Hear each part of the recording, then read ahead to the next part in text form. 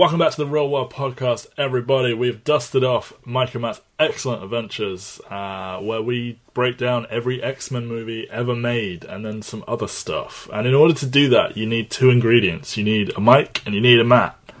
And Mike could mean microphone in this case, because we're doing a podcast, but we're not going there. We're not taking that low-hanging fruit. I am Matt Waters. I'm the second half of Mike and Matt's X-Cellent Adventures. The first and better half, because he owns the domain. Mike Thomas, what's going on? It's a breezy afternoon for you, I think, this time. We normally record a little bit later in the day. Yes, and you don't have to stay up until the AM to record. That must be nice. It's not bad. Now I have a job, but those recordings have been a little bit less kind of energized. Yeah. I feel it the next day. Yeah, but yeah, it's the afternoon. It's spring. It's hot. It's annoyingly hot already. It was really hot in England yesterday. Yeah, it was real bad. So welcome to the Real World. We talk about films here. Many and of the weather. them, and the weather, and many other things. Many of them are superhero films. Check out our other stuff. We did all of Batman, the Tape Crusaders miniseries, intotherealworld.com, soundcloud.com/Mike and Matt, Futurama.net, Matt's secret side project that's launching like this week, I think, maybe. Anyway, Legion. We're going to talk about Legion. A justification to talk about X-Men for potentially the last time in a long time. Because they do not seem to have their shit together in the X universe. We're going to be breaking down Gifted week by week, obviously, in the fall. Oh, yeah, of course. The motion comic version of Gifted. Wait, but you know there's an actual TV show coming, right? Oh yeah, of course. Sorry, yeah, I'm very out of it. Like, I watched that Thor trailer, and that just took all of my brain, and now I'm talking to you, so my IQ drops 50 points straight away. That was uncharacteristically mean. Let's talk about Legion. That was very mean. Yeah, I'm sorry, bro. You're very intelligent for an American. There you go. Your overlords are a baby and a frail old woman. Calm down. Fair enough. So, Legion. This is it was announced, I don't even know how long ago now, but when it was announced that Fox were going to get into the TV game, partner up with Marvel a little bit more officially, and tell the story of David Haller, famously Professor Xavier's son. That's not a spoiler, that's just who he is. Come on now.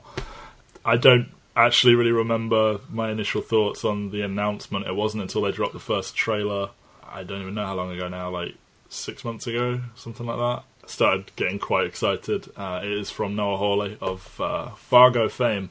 So I guess if you, unlike me, had actually seen Fargo when this was announced, you probably would have been a little bit more excited. I have now seen Fargo, but at the time I was like, okay, sure. So yeah, it had quite a lot of hype, and it's, in some ways, there's a bit of a narrative around this that it's going to save the X-Men in certain ways. Do you remember much about like your initial reaction to this announcement, etc.? It didn't sound particularly great, but the Fargo showrunner was enough to sell me on it. Sure. You know, like the cast didn't blow me away. Actually, I did forget Aubrey Plaza was on it, so that probably would have forgetting that probably unfairly dampened my enthusiasm. But it wasn't something I was excited for. Just like intrigued, clearly was going to watch kind of thing. Yes. And fast forward to a few weeks ago when the first episode debuted, and one of the more talked about new shows I've come across in a while. I feel like almost everyone was going, oh, did you see Legion? Or Legion's supposed to be really good. And I don't think I actually watched it for like a week or two. I think you were like quite late to it. I think you sort of marathoned the whole thing, but it certainly had a fair bit of buzz. Certainly coming out of that first one. Yeah, I marathoned like episodes 1 through 5, and then I did 6 through 8 basically at the end. So I didn't get that week to week experience that some people had, but sure. I did at least read and hear about the buzz. Like it was kind of weird. It wasn't, for the most part, it wasn't like this, oh my god, can you believe what happened last night buzz. There was just almost like this steady stream of, Legion's pretty good, you should watch it buzz through the entire 8 weeks. That's exactly what it is. Yeah, it's very different. to obviously on TV right now you've got Arrow, The Flash, Gotham, those other bullshit shows, Legends of Tomorrow. That's probably a good show. I don't know. I've never seen it. I've heard good things intermittently about all those shows. Sure. I was super into Arrow for like a season and a half. I kept watching for another season and I was like, nope, done. And Flash lost me like halfway through its first season. But yeah, there are TV shows on superhero themed, even Marvel ones, Agents of S.H.I.E.L.D., etc. This is very different to those, would be the most obvious thing you could say. I don't want to be reductive, but it is kind of a more sophisticated show than all of those, which are a little bit, several of those are on the CW, which, that immediately tells you things. But this is a Noah Hawley-ass show, I would say. Like, it definitely has that vibe to it. It's not quite as... It's not Fargo, but it certainly has some common elements with it, I would say. And I think that the biggest common element is it feels distinct and it feels like it knows exactly what it wants to be. That's what it's going to be. And, you can feel a voice throughout the entire thing. Yes. And it feels like a project from a creator, not like by committee or anything. Yeah. Like Agents of S.H.I.E.L.D. always felt like a camel. Yeah. I did like Agent Carter. I only saw the first season, but I did like that. But whenever I've dabbled in these other shows, there just wasn't enough there to justify the commitment. Yeah. And even with Legion, we'll get into more detail in a bit, but while I wasn't enamored with the first half of the show, I was like, I could tell this is something to keep going with. Yes, they're telling you a story. They're not just filling episodes week to week or anything. Yeah. Yeah, so, I mean, it's a difficult task to talk about 8 hours of television in the length of one of our normal episodes, but we're going to give it a go. The hardest question, I guess, would be like, what are your... I mean, you've kind of hinted at this, that you weren't super into it through the first half. Where did you land on it in like the broadest terms possible? Like, how much did you like it? I think the final 2 or 3 episodes was when the show fell into a space that I would enjoy the most. Particularly, I think actually my favorite bit from the show was with Hamish Linklater in season 8, and episode 8. And episode 8 basically starts entirely with this one side interrogator character from episode 1 and maybe episode 2, who we revealed is not dead, is a human being with a life, and we follow him and his path in the meanwhile, what happened with him for the past 6 episodes kind of thing. And that felt very Fargo-y, that little intro. Yeah. Yeah. And, just the fact that they you had this incredibly mysterious first season of a show, and they spent the first 10 minutes with the character probably very few people remembered. And, most people were probably confused. You're like, oh, well, that's clearly Dr. Doom's assistant from Fantastic Four 1. But, the show did a really good job of, like, letting him not be held down by that issue. But I just, like, that whole story, I'm just like, this makes this show not only stand out, but this makes this corner of the universe stand out from pretty much every other superhero universe, which is, in that 10 minutes, we learn far more about this.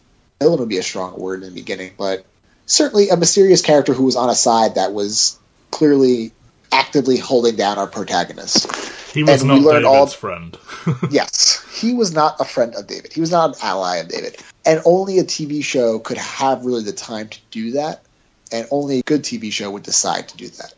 And I think once we entered that space where there was a little bit more forward momentum with the plot, where we started to flesh out with some of these other characters, that was where I was kind of like locked in and really like enjoying every moment. The first 5 episodes or so, I was kind of watching it like 75% attention. Like, I was watching enough so I knew what was going on, but I was like, too much of this feels like stuff I don't need to retain. Okay. And the whole premise of a lot of the show is, or underlying kind of thought throughout a lot of the show is, what you're seeing right now might not be actually what's happening. Yes, the first episode particularly felt very, you don't know what's going on, fuck you. Yeah. And I didn't love that first episode because it felt intentionally inaccessible. Like, they were going out of their way to be like, who knows what's going on, man? Who knows? Yeah. I was into it quicker than you, but I do agree, like, that those first few are a little bit like, you're waiting. And to a certain degree, like, it's almost kind of worth it when I think they get to episode 7 or 8. A lot of the show runs together for me, unfortunately, so I'm going to be screwing that up a lot. But David seems to doubt that what he's experiencing is real. And he's talking about, like, you know, one of the most dangerous aspects of schizophrenia is actually believing you don't have it. Yes. Or stuff like that. Yes, and that is a genuinely terrifying thought. And that is probably more terrifying within the context of this show, when so much of the first half of the show felt very like, what the fuck is going on? Is this scene real? Is this scene real? Is that scene real? Et cetera, et cetera. Yeah, and like, a lot of it jumps. They play around with like the time frame as well. Like, are we? Is this a flashback? Was it a flash forward before? Like, and like, so that moment is more terrifying because of the build up. The build up, though, isn't more satisfying. I don't think the build up's more satisfying in retrospect, but it's more like, okay, well, at least we paid that off. You know, if we were going to do that, like, you did it like you did it for a good reason. But maybe, like, it's funny because 8 episodes kind of feels like the perfect length for a lot of shows. I almost wish it was a little bit shorter. I think maybe 6 would have been a little bit better, but that's really nitpicky in the grand scheme. I mean, I'll sign up for 8 episodes a season of any show all day, every day. Yeah, definitely. I'll take 8 over 22. Yeah, especially when you compare it to Netflix, which is contractually obligated to do 13. Because of like some deal with New York City to actually film in the city, which is why Daredevil, Luke Cage, Jessica Jones, and the one everyone hates. Iron Fist is good, everyone. Iron Fist is good. Don't listen to Thomas's lies. Matt, don't listen. I'm not even watching it, and I know you're wrong. You're not. That's not true. Literally Google it. There are so many people out there like, actually everyone's wrong. Iron Fist is good. People got a hold of those first few. The first episode's shitty. They got this narrative built. And then suddenly it's like, oh, everyone, have you heard Iron Fist is shit? No one actually watched the fucking thing. It gets really good. Anyway. I'm going to have to watch it now just to prove you wrong. But anyway, let's see. You're going to watch the first episode and tell me I'm wrong and then stop watching it and you're going to feel you're right. I watched the first 10 minutes and I knew I was right. Anyway, so like, I'll sign up for 8 episodes all day. Yes. Like, I don't want to like say, I don't want to be complaining about that too much. But I do think there's probably like 6.5 hours. A 6.5 hour version of this 8-hour show would be a little bit tighter, and I would prefer that a little bit. But yeah, overall, it ended in a very satisfying place. It ended in a very intriguing place. It ended on a cliffhanger, obviously, in a variety of ways. Comic books. I think the ensemble, they could not focus a little bit more, but I would like to know a little bit more about the little team they got going there. Yes, definitely. They seemed committed to them in like the first few episodes. Then they just decided, fuck it, we don't have time. I feel this is a good place to get into this, like the cast and everything. Like the show is about David Haller, who is a schizophrenic mutant.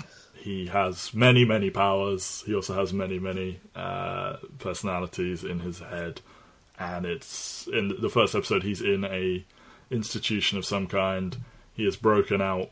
Well, no, he escapes. Sorry. And then he's also been taken in by this shady government facility. And then he's broken out of that by this team of do-gooder mutants. And it's just sort of a journey about getting into the head of David, finding out exactly what happened in his past, trying to help him control his powers. There are people coming for him, blah, blah, blah, blah. It builds, you find things out. But I feel this more so than a lot of what we've been watching recently, it's important to talk about the cast. And yeah, let's just go from the top down. So Dan Stevens plays David Haller. Dan Stevens of Downton Abbey fame. He's also the Beast in Beauty and the Beast, so quite a high-profile year for him, I suppose. I thought he was really good. For someone who isn't really on my radar until this, I thought he was pretty great. The accent work was good. I enjoyed the scene they did where he was talking to himself with his normal voice and his actor voice. Yeah, I thought he was great. I thought he sold every bit of it. Yeah, I think my favorite scene is him It's probably the same scene, but it's him in the classroom trying to figure it all out. The chalkboard scene is amazing. Yeah, that's where I messaged you, and I was like, the show just got good, the show just got good, the show just got good. And I do think part of that's also tied to the fact that as the show actually does not exist within a vacuum and explores a little bit more of the fun side of, mutants with cool powers. Yes. And, the X-Men universe, in whatever way they want to explore it, I do think the more I will personally enjoy the show.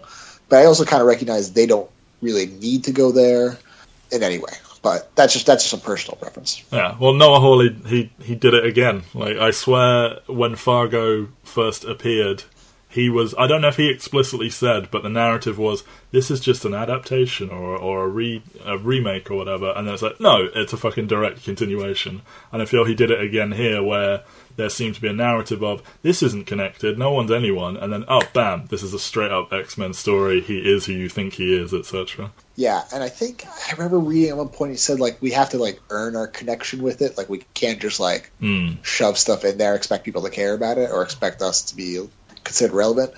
And they probably gave just enough. I mean, it's basically, 2 shots of a distant memory of Xavier's wheelchair. That's basically the only connection we have.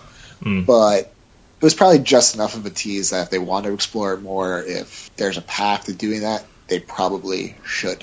Definitely. But yeah, Dan Stevens I thought was just super good in selling. I don't think he went too over the top with... Because, you're dealing with a character that has a mental illness, so you're walking on thin ice from the get-go.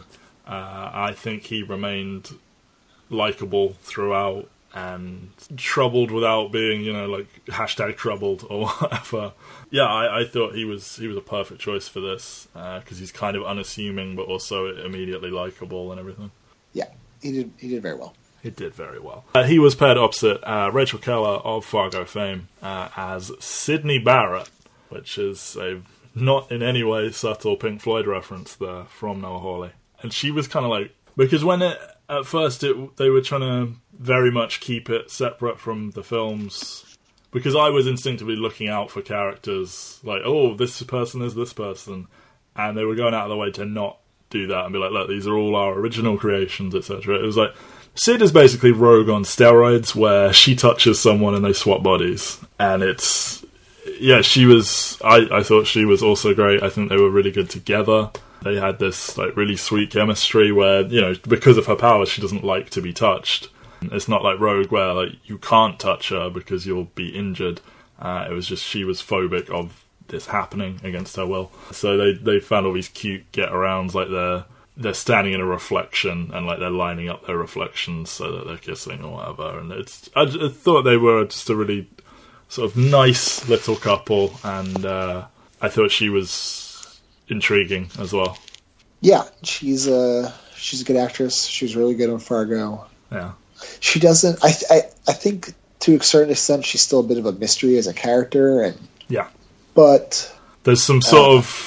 There's a few sort of unexplained mechanisms about how her power works. I feel that they really they sort of really strain towards the end of the series, where it's but shouldn't they have just swapped? But they didn't. But she still mostly just exists for David. I would like to see who she is a little bit more in the next season. Sure. What's her life like? And I think that will be less annoying. But good actress. A decent enough role for now. Hopefully, more to come. Well, I really liked the scenes where they go into David's head and she's interacting with the child representation of him, for example. There's a scene where they're in basically a horror movie haunted house that's built up of his memories, and she's trying to keep this young version of David safe while they're running room to room. One of my favourite scenes, they run into a room and it's adult David having sex with his ex-girlfriend and just the way she played that of she's embarrassed because she's walked in on something she's not supposed to see, she's jealous, she's hurt, it's weird, there's the young version of him there that she feels conscious about. I just thought that scene was really well played by her. And yeah, she does mostly just kind of exist for David, but I think the few instances where you see her taking a little bit more charge in his absence, I thought she did those well, and I look forward to seeing what more they can do with her. Yeah, I think you make a great point. It's like the groundwork is set for Yes. there to be a lot more to do with her. Let's hope they follow through on that. I would almost really like to see, potentially even as the first episode of Series 2, I'd like to see the support team planning to rescue David and like how they did that, because you follow David almost entirely through this show. You're very rarely apart from him, and particularly in that first episode, like these people just appear, and I would kind of like to see how they came together and them talking through going to get David in a way, because I don't know, she has this mystery to Sid particularly has this mystery to her, several of the others do, so something like that would intrigue me. A kind of Life Before David episode might be cool. So I think we've saved until third, but I think for me the biggest talking point on this cast is Aubrey Plaza as Lenny Busker, spoilers, obviously, we're talking about this whole show. She's the Shadow King, who is a very famous X-Men villain, particularly Xavier's nemesis. Not something I ever thought I would see adapted in a film anytime soon, and I love that this sort of quite sophisticated TV show beat them to it in terms of adapting that. Been in plenty of the cartoons and stuff, but it was a pretty good reveal. That because they kind of mess with it a bit. She starts out as David's sort of best friend in the Institute, and then she's apparently horrifically murdered when Sid and David swap bodies, and Sid freaks out using David's powers, and then you get a lot of flashbacks with her, but then it starts to bleed over into being hallucinations in the present, and then the ultimate reveal is she is the Shadow King, who is this parasite living in David's head, feeding on him. And I thought she was an absolute revelation. I did not know she was capable of anything like this. I've only really ever seen her in comedy roles where she's kind of, there's the Aubrey Plaza like persona. The only remotely serious thing I'd seen her in before was Safety Not Guaranteed, and even in that, she's kind of leaning into the Aubrey Plaza persona a bit, but this was crazy. Like, you get the impression she was having the absolute time of her life playing this role, just getting to do things that she wouldn't normally, like being quite androgynous and gender bending with stuff, and doing the sort of horror acting, the sexy acting, the Beetlejuice look. She was all over the place, and I thought she was absolutely tremendous. Yeah, I think it's probably been the most talked about performance, or even probably aspect of the show is her here. So, I think you captured it perfectly. This is Breakout doesn't feel right. I mean, like, she was on one of the most beloved. Yeah, she was on one of the most beloved sitcoms for 7 years. It's just it's a really good showcase for her abilities. And should we talk about the character's fate at all? Sure, yeah, absolutely. I feel like I said, like, full spoilers on everything. Yeah.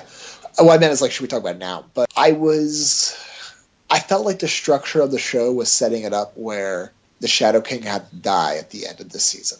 It just felt like so much. The Shadow King was doing so much. It seemed impossible that they could satisfyingly escape with everyone living, including the Shadow King. And I guess the question becomes, are you glad the character lived on to the next season, regardless of the fact that we get more Aubrey Plaza as a result? I get what you're saying. I feel the answer to this may be that they might have intended for the Shadow King to die, but when they saw what Aubrey was doing, they were like, we have to do more with this, so they're maybe serving that master more than that of the narrative. I agree, it seemed like a weird, like, Get Out that Shadow King would continue and go away. I would actually personally hope that she doesn't come back for a while. Like, maybe she's teased again at the end of Series 2, and you have a different antagonist because, I mean, we'll get to Jermaine Clement in a minute, but essentially she body swaps into Jermaine Clement, and they drive off into the sunset, essentially, together to cause trouble. And I would hope that it's the case that they're just unseen for, I would hope, like, almost the entire of the next series, rather than it's just, alright, episode 1, they're back. Yeah. Did you watch Justified? No, it's one of the many shows that I'm told I need to watch. Well, one, you should watch it. Okay. Except Series 5. It's pretty bad. Okay. But the other 5 seasons are very good. Anyway, you notice how I blended UK TV terminology, American terminology there? Series, season, etc. Sure. Yeah, I like to... We all say season now because you've just completely dominated our television, but... You're welcome. You're welcome. Anyway, so one of the issues with Justified was that very early on it became clear that Walton Goggins, he was on the show and he was playing this character. And they had to decide, this is so obviously a breakout character, and he's a villain type character, but what do we do? Like, do we... Yes. do we keep him to the end? In which case, it kind of makes things in the middle seem less important. Do we not keep him at the end, until the end? In which case, everything that comes after it is going to seem somewhat of a letdown. And I'm not going to say what happens there, but Legion is kind of quickly.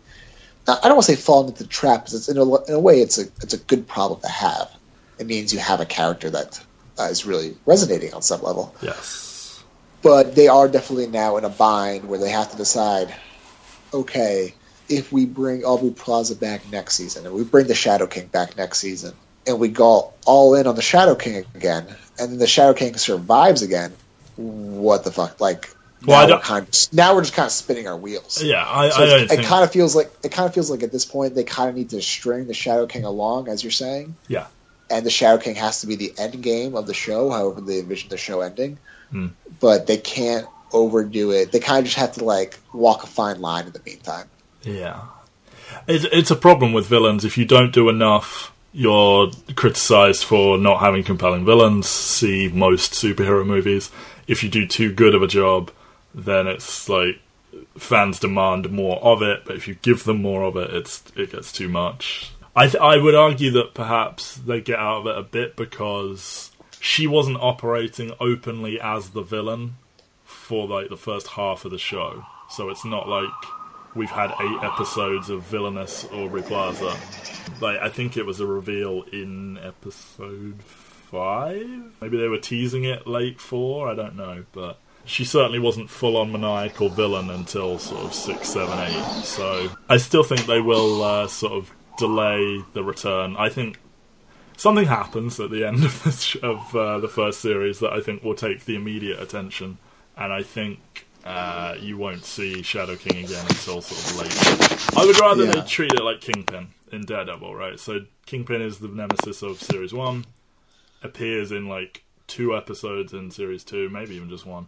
It was about 3 or 4, actually. Oh, okay. Well, there's like a big Kingpin episode, and then it's reduced to like short scenes. You know, like he's not like the major factor. I would like to see something like that, and also because you have Aubrey Plaza now inhabiting Jermaine Clement, that's an excuse to freshen it up a bit, like change the vibe of the two. I think those two are going to be a tremendous amount of fun together because they're both just these offbeat comedians that just charisma machines. Well, he's a charisma machine. She's got her own unique presence.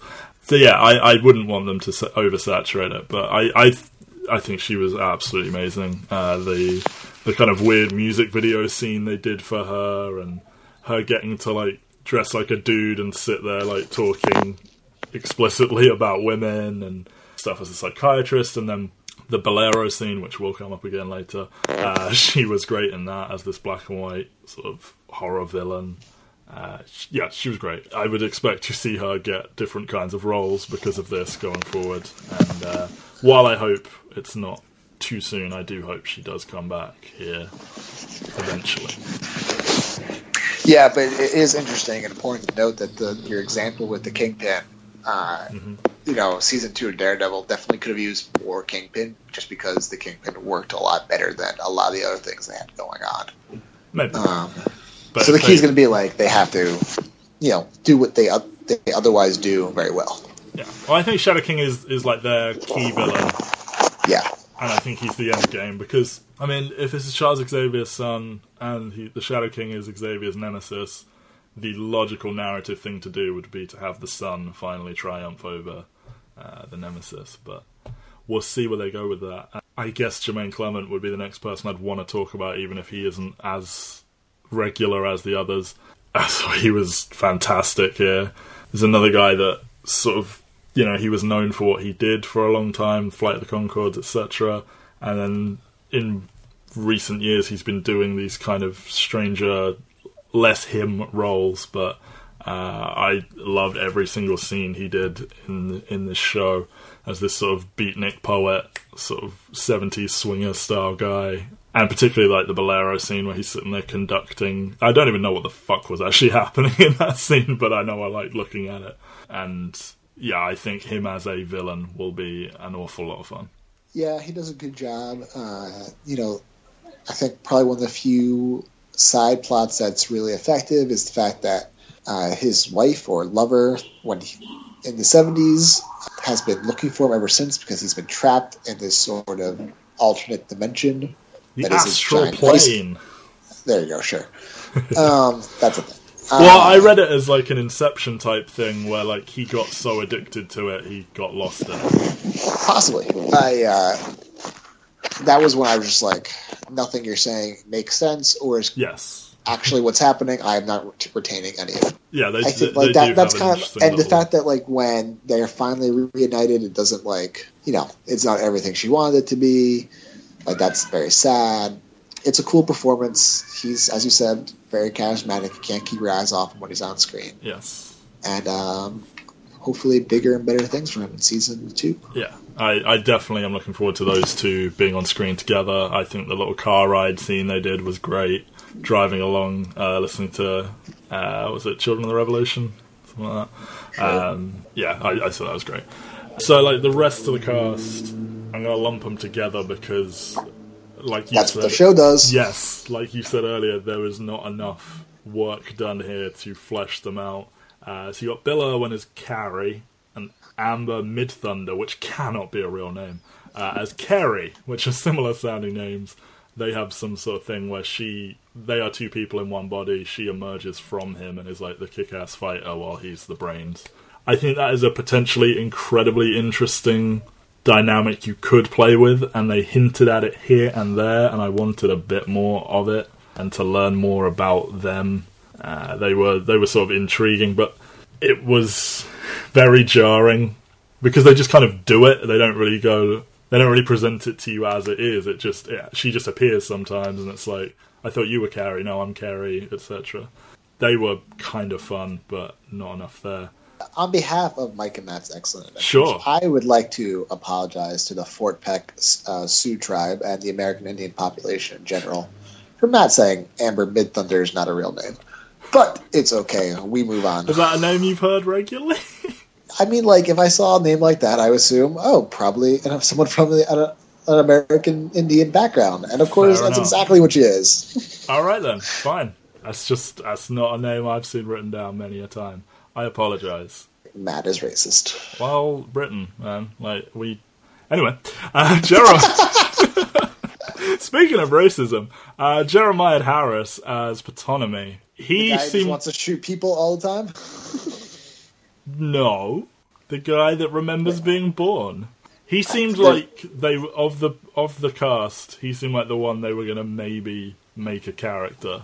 He had a couple of scenes quite early where it's like, okay, this guy's going to be fun. And then he just almost vanished. And he showed up when it was necessary, but... No, this is the guy that just literally wants to shoot people all the time in the final episodes. I mean, fine.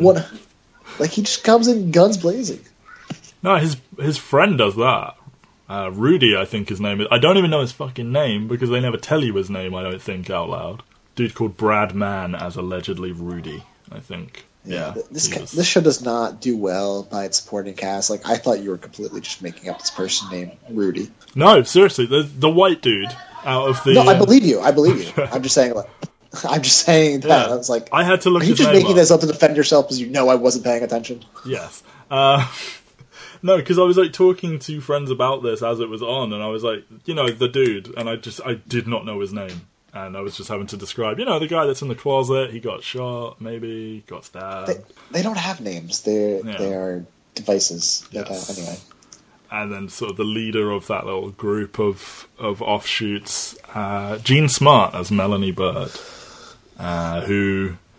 I think she was on Fargo, right? Series 2? Was she the Gerhardt? Oh, she was on season 2. Yeah, I forgot about that. Yeah. She was a big character in some of the mid-seasons of 24. Ah. She was quite beloved, actually, as a character on 24. I think she got some Emmy love for it, too, if I'm not mistaken. At least a nomination or two. Isn't 24 another one of those shows where it's like tree, woods? Woods? Tree falls in the woods. Does it make us... No. 24 was a pretty big deal in America for a while. Okay. Yeah, it was because it was a critical hit, it was a ratings hit, and it had a loud fan base. But it went on for a long time, didn't it? It did go on. It did go on for too long. She was a part of the last season that was universally beloved. I actually thought it was a pretty bad season of television, but that was, 24 was also a pretty bad show, all things considered. But okay. She was on the last season that was really, really loved by critics, fans, awards, ratings, etc. And I believe she got an Emmy nomination for it. Fair enough. How was she in this, though? I thought she was solid. She didn't get a ton to do. No. She was quite... she sold the heartbreak of the stuff with her husband Oliver, Jermaine Clement, quite well. And like I said, that was one of the few real human things going on the sidelines, so I always appreciate that kind of stuff. Yes. This is a really good actress that hopefully, once again, gets more to do in whatever is to come. Yes. Because, she's just too talented to be part of the wallpaper. Yeah. I really like the reveal that there is actually that there isn't a human body down in that weird freezer basement room with the diving suit, which we assume is Jermaine Clement's real body, but it turns out there's no one there, and it's some sort of, I don't know if it's a lie or what that she's telling, and also that he is the voice of the computers in the facility, and she talks to him. It's a nice little subtle touch. But yeah, I would like to see her do more. That's where I think there should be an episode that is like the crew before David, because I think I think she needs to be front and center of that and tell her story, and then her recruiting the others maybe. But who knows what will happen there. You mentioned Hamish Linklater as Clark, allegedly he's called, a man who got his face burnt, douchebag from the newsroom. He's in The Big Short as well. I thought he was very good. He bookends it. He starts off good and then he comes back and he's good, and great. I don't know how much. I mean, I feel he's going to be back. I would be shocked if he wasn't back. They definitely imply that he's going to be a part of things going forward. I think probably one of the favorite comedic moments in the show is when episode 7 ends with this cliffhanger of him showing back up from possibly the dead, for all we know, with this 100 SWAT team members. Yeah. Episode 8 starts off with a flashback catch up on him, which lasts, I'd say, at least 10 minutes. I don't want to sound like I'm exagerating. I think it was less than that, but it felt like a long time. It was. You get a lot of information. Yes. You learn a lot about the character. You pop back. You're back to the standoff. You think something big's about to happen, and David just uses telekinetic powers to wind them all up into a ball. Yeah. And Hamish Linklater sells that so well. I was like, oh fuck. Yeah, let's talk about that. I love that because this is a superhero show, but they don't frame it as such. And I love when they do actually do something very superhero-y, and they do it in a somewhat casual manner. You just have David just sitting there levitating, or wrapping all these people up into a weird Christmas tree of bodies and all the crazy shit he can do. And when they're watching on CCTV footage as he raids the facility that has his sister, I guess we'll go back and talk about her in a minute, maybe, who cares, and just seeing this sort of romp of destruction he's doing as he's dancing through the hallways and fucking everyone up. I love that. I love that they hold back on the powers, and then when they use them, they are incredibly impactful or funny or subtle. I love how they handled superhero shit in this series, and I hope they do more like this. And I love to see some of the films tackle it more like this. But when you do a film, you are beholden to make it all huge spectacle. So I guess that's not going to happen. But hey, yeah. But it was good here. It was very good here. Yeah, and one more character. One more character. Are you talking about the eye, or are you talking about his sister? The sister. The sister, okay. Katie Aselton from The League is the only thing I've ever seen her in, as David's sister, who, she's a weird one. This is a character that definitely exists and was definitely in the show. Her name is in the credits. Yes. I am 95% sure of those 3 statements. Okay, good. What was your read on her in the first episode where he like shows up to stay with her as a character? Like, I was like, is she not a nice woman? I don't know. At that point in the show, I was convinced the show was just fucking with me at every 10 seconds. Yes. That I really was just like, is there even a sister? I am not.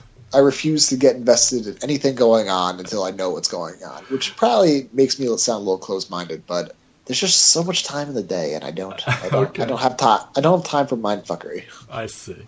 And then she just becomes just the thing to rescue after that, and yeah, they give her one scene while she's in there, and then they just forgot she was there. I mean, they were doing a lot of things, all of them very centered on David, so that both is and isn't an excuse. But yeah, she was there. Yeah. What she did do is, I think she helped contribute to...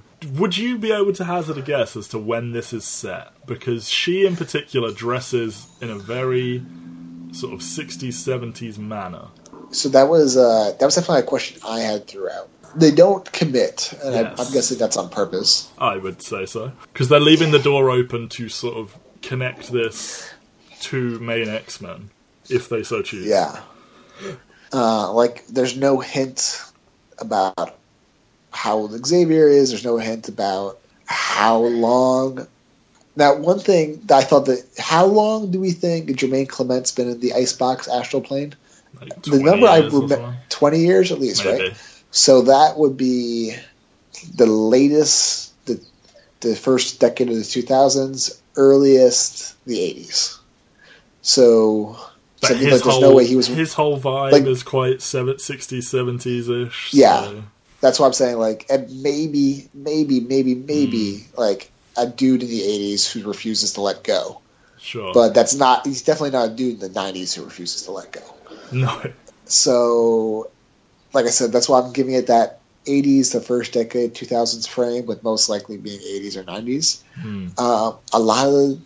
you can write off a lot of the mutant home as being like, well, they're mutants. They can make better technology for themselves. That felt like a pretty modern setting. Yeah. Well, they always have that get out in stuff like this where it's like, secretly there was all this magical technology. But Alfred was busy inventing Skype after serving the cold soup. But you should see the printers. They're terrible.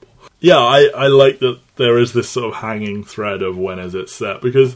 I mean, you don't want to set it too far back, or if they ever did some sort of David meets the main X-Men, it's like, well, he's going to be an old-ass man. But yeah. But then there's, like, it almost definitely, like, has to be McAvoy, can't be Stewart. Sure. Kind of thing, so that's a little awkward. Given that those actors are probably the same age. Yeah. For a second I was like, Matt, I don't understand your joke. McAvoy and Stewart are not the same age. No, they're not. I know. Didn't stop them making Quicksilver Michael Fassbender's son when that dude is, like, not that much younger than Michael Fassbender, but never mind. No, that's okay. But I don't think they're overly concerned about that particular thing, nor do I think they operating under, not delusion, but the idea that they definitely could actually have Xavier on the show. Like, I fully expect this show to air completion without ever seeing Xavier. Sure. That just kind of feels like the vibe of the show is that we won't actually pay that off in that kind of way. Yeah. Nor do they have to. No. To be clear, it's almost more interesting if they don't. Yeah. So it's hard to say. It's impossible to say, but it's neat to speculate about, if nothing else. Yeah. That's the thing. I got a great deal of enjoyment out of the first few episodes trying to connect some things for myself, try and determine when is this taking place, where is this taking place, who is this character, who is that, and ultimately it all turns out to be incredibly straightforward, and they're sort of just fucking with people like me who are going to do that. And of course then, time gets even more complicated with X-Men in a variety of ways, not the least of which is that the original X-Men film, according to Bryan Singer, took place in the not so distant future. Yes, that he's does ring a bell. Yeah, he's on record as saying that. And to me, which I always found that, to me, there was always something a little retro about it. So I always pictured like early '90s, mid '90s X-Men, but for that one. But so I think it was like released. Well, it was released in like 2000. It was 2000. I always took it to be set in like 2000, like the mid like 2006, 2008, something like that. Yeah, I don't know. something like that. Like, not ridiculously in the future, but definitely in the future.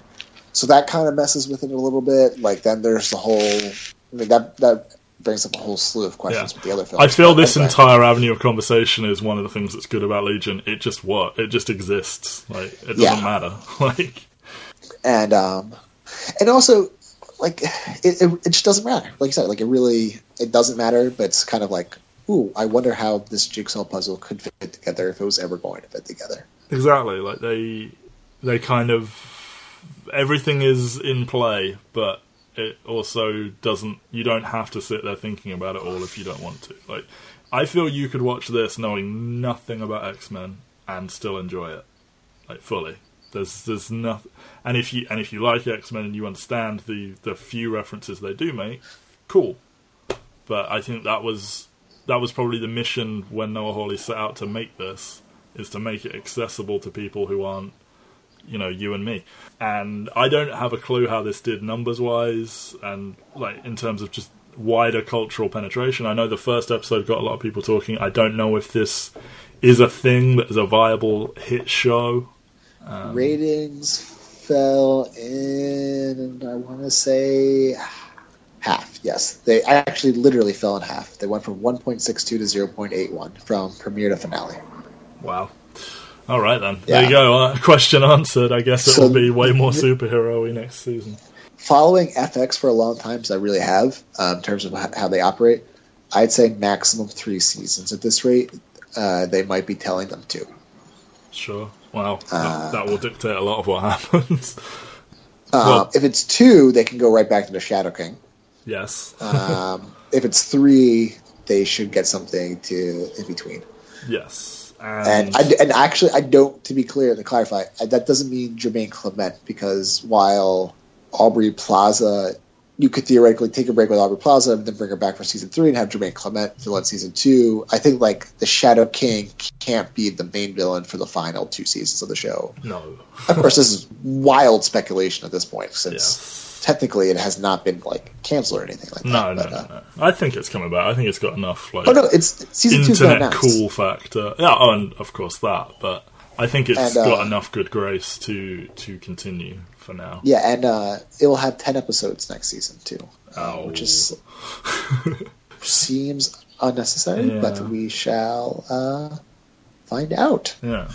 I want to talk about, like, what we want to see going forward in a minute, but I think it's hard to not pay some credence to some of the stuff they did technically here, some of the stuff they did visually.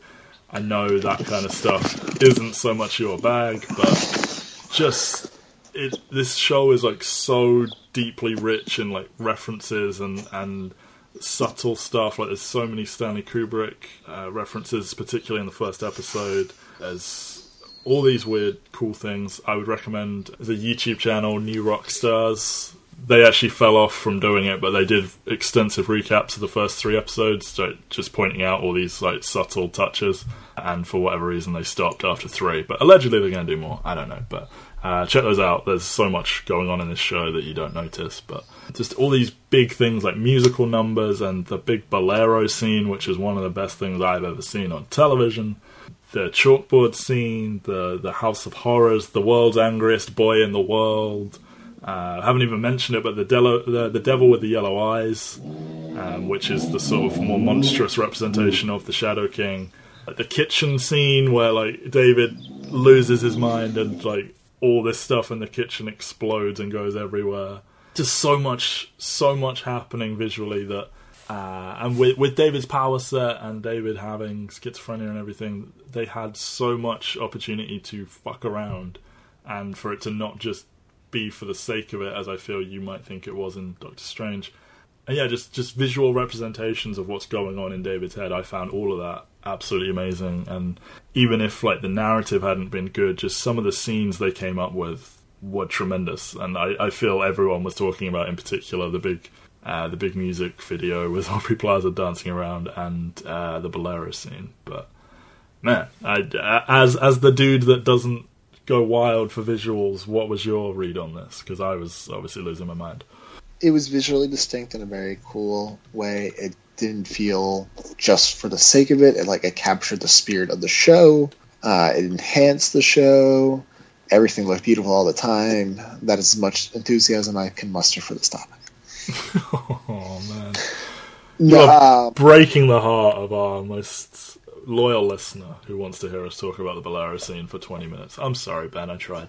It's actually gotten so crazy hot in the last 12 hours that, I'm massively dehydrated because it's been so cold recently.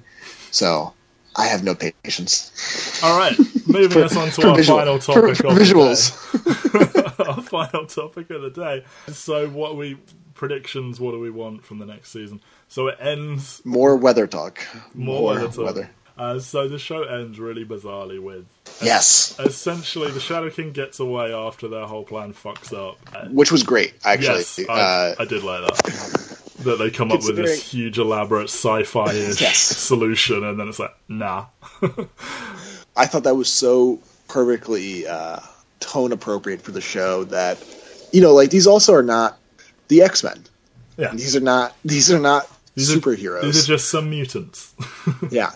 They're well-funded. They are well-funded. Yeah. And also, David is brand new to this whole thing. And you think he's fully got a grip on everything. And I was like, nah, not quite. Yeah, so I kind of love how it just so simply and nonchalantly just failed. And how easily Jeremy and Clement just walks out. Or how easily the Shadow King walks out. Yeah. All of that was kind of pitch perfect. Yeah. Especially since... Which was amazing, because they're really building to a point where it's either... they kept reminding us, either everyone's going to die, or one of us is going to win. They essentially just, said that. They could have had, signs flashing that message across. And for them to get out of it in such a clever and appropriate way is kind of astounding in a lot of ways. That was beautiful. So they get away... Division 3, I don't even remember what they're called, but Hamish Linklater's crew, they almost sort of realise, I guess these guys aren't evil, let's team up. Maybe. I don't know, they sort of leave that a little bit open. They were pretty quick on that one. They were very quick on that one. So David and Sid are just hanging out on a balcony, and then this little floating orb appears out of nowhere. And David says, what the and then gets sucked up into it, and it flies away. Mike, what was your immediate read and what the hell happened there? My immediate read is I have no idea. But two thoughts. One, what I thought that was really effective was his desperation as soon as he realized he was stuck in the prison from Superman and Krypton was great. And this really tense note to end on where there's this pure helpless desperation. It's not calm, cool, okay, what the fuck just happened? It's this is a nightmare. Mm-hmm. Please save me. Yes, especially as a guy that has been forcibly medicated and put in institutions in his life, literally being in a tiny prison is probably even more stressful. But, yeah. Two, I do worry about one thing. My experiences with Matrix Revolution and Pirates of the Caribbean at World's End have led me to think that people watched Empire Strikes Back as a kid and were like, I want to do that too. Our hero needs to be frozen in the metaphorical carbonite. And this is something... Jermaine Clement is our hero. He's frozen. Done. Yes. It was so very painfully and patently obvious that is what Matrix Reloaded into Revolutions, Dead Man's Chest into At World's End did. And those concluding movies stalled out of the gate so hard with the rescue scenes. A TV show has more room to maneuver, but that is always my first thought in that kind of scenario, which is you don't want to come up with a stalling mechanism. And I don't think that's what they were trying to do. I'm just saying you don't want to stall the plot, the story, to do that. I'm not saying that's what's going to happen. Sure. I think with a 10-episode show, you can afford to burn an episode or two on a really fun heist, caper, rescue story. But quite frankly, I feel especially burned on that particular device. And I do think it's genuinely notable that a key distinction between Empire and Revolutions at Dead Man's Chest was Empire did it with, while the most beloved character, not the main character. Indeed.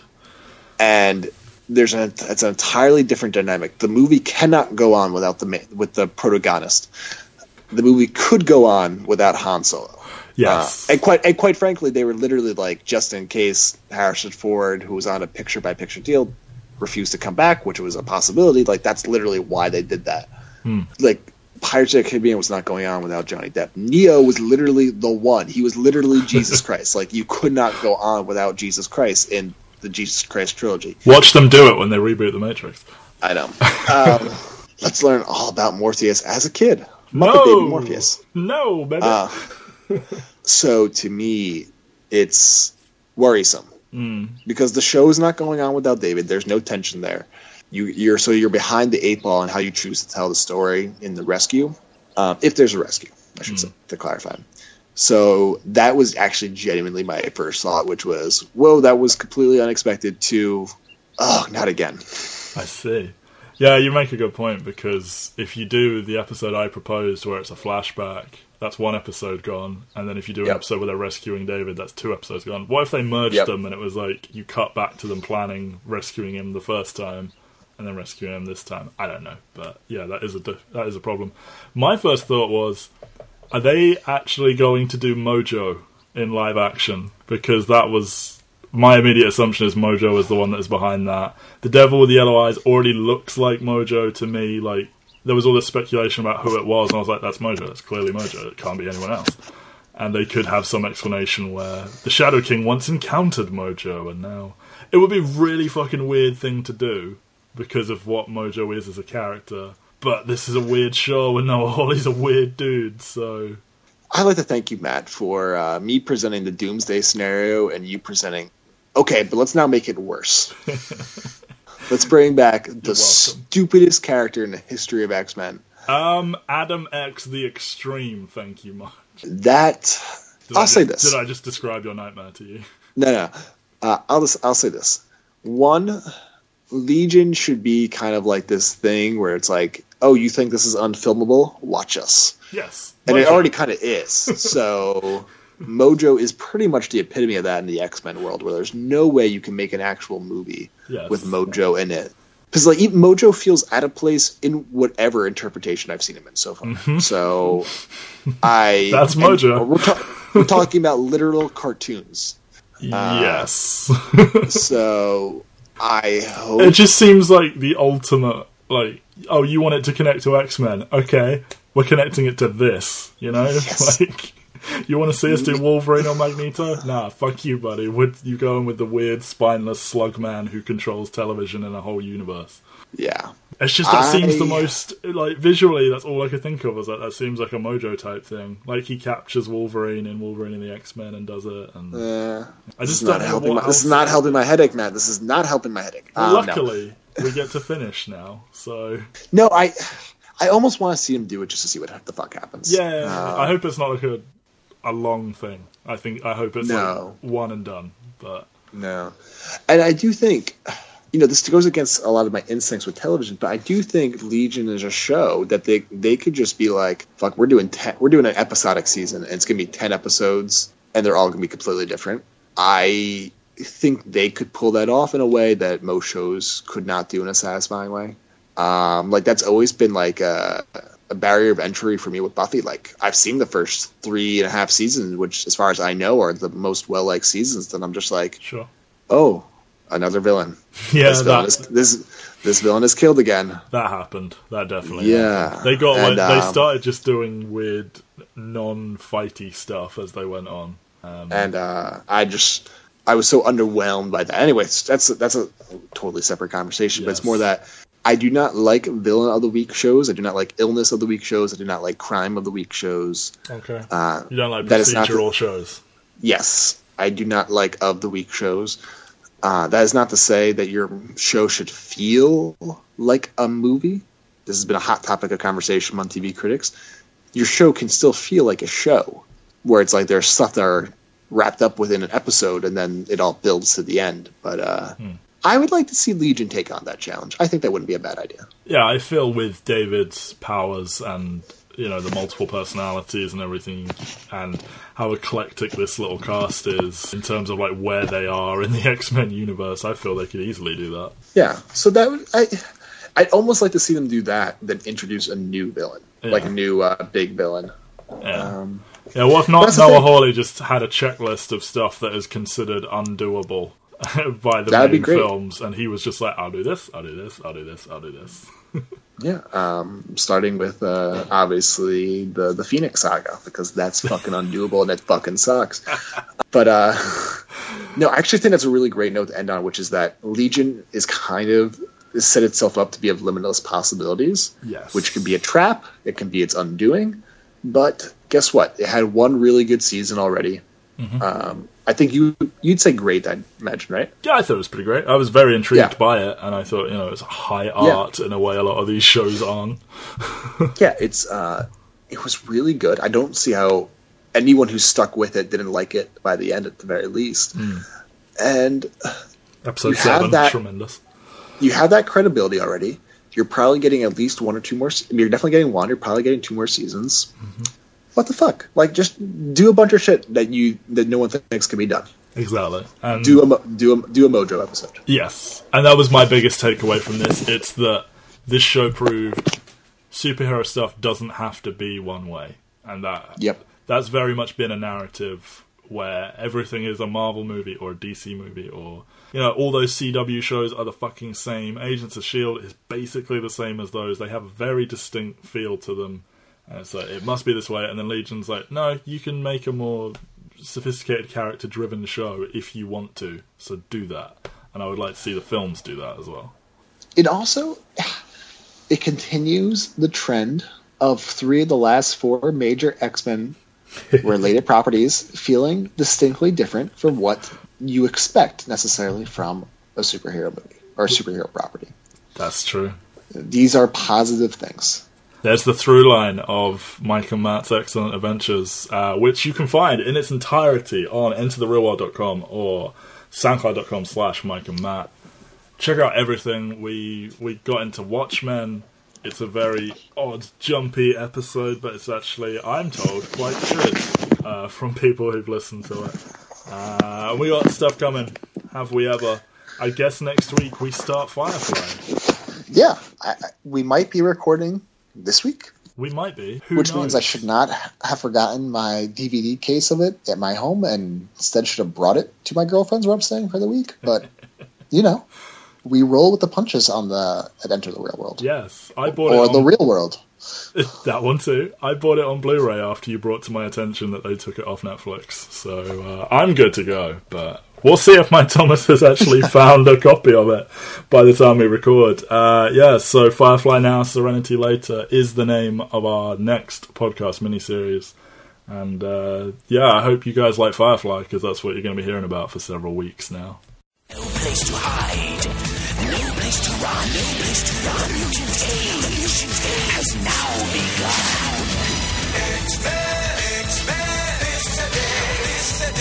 Yeah, there's a TV show called Gift. We should review the pilot, if nothing else. Okay, we'll talk. It'll be directed by Bryan Singer.